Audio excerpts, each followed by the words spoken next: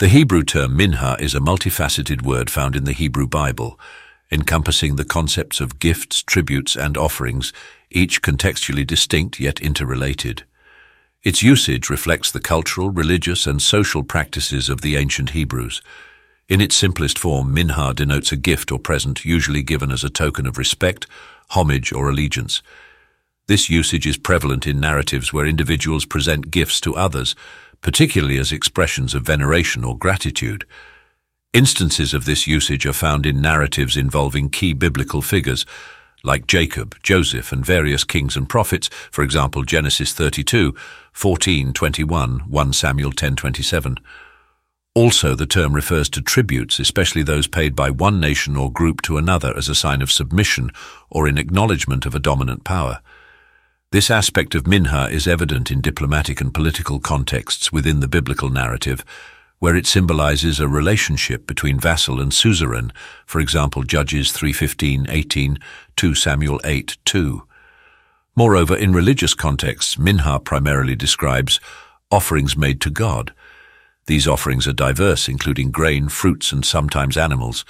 The offerings serve various purposes in Hebrew worship, such as part of purification rituals, expressions of devotion, or accompaniments to other sacrifices, for example, Leviticus 2:1-16, Numbers 7:13. Furthermore, as a religious term, minha often specifically denotes grain offerings.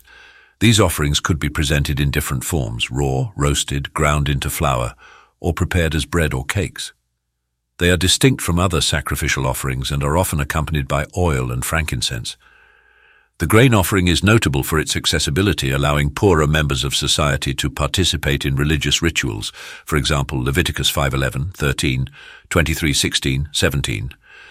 In addition, the term minha is associated with various verbs indicating the act of offering, such as bringing, presenting, or burning. It features in descriptions of daily, continual, or special event offerings, illustrating its integral role in the religious life of the Hebrews. Further, beyond the Hebrew Bible, minha appears in other ancient Near Eastern texts, including the Talmud, Dead Sea Scrolls, and Ugaritic literature. This widespread use highlights its cultural and religious significance across different communities and periods.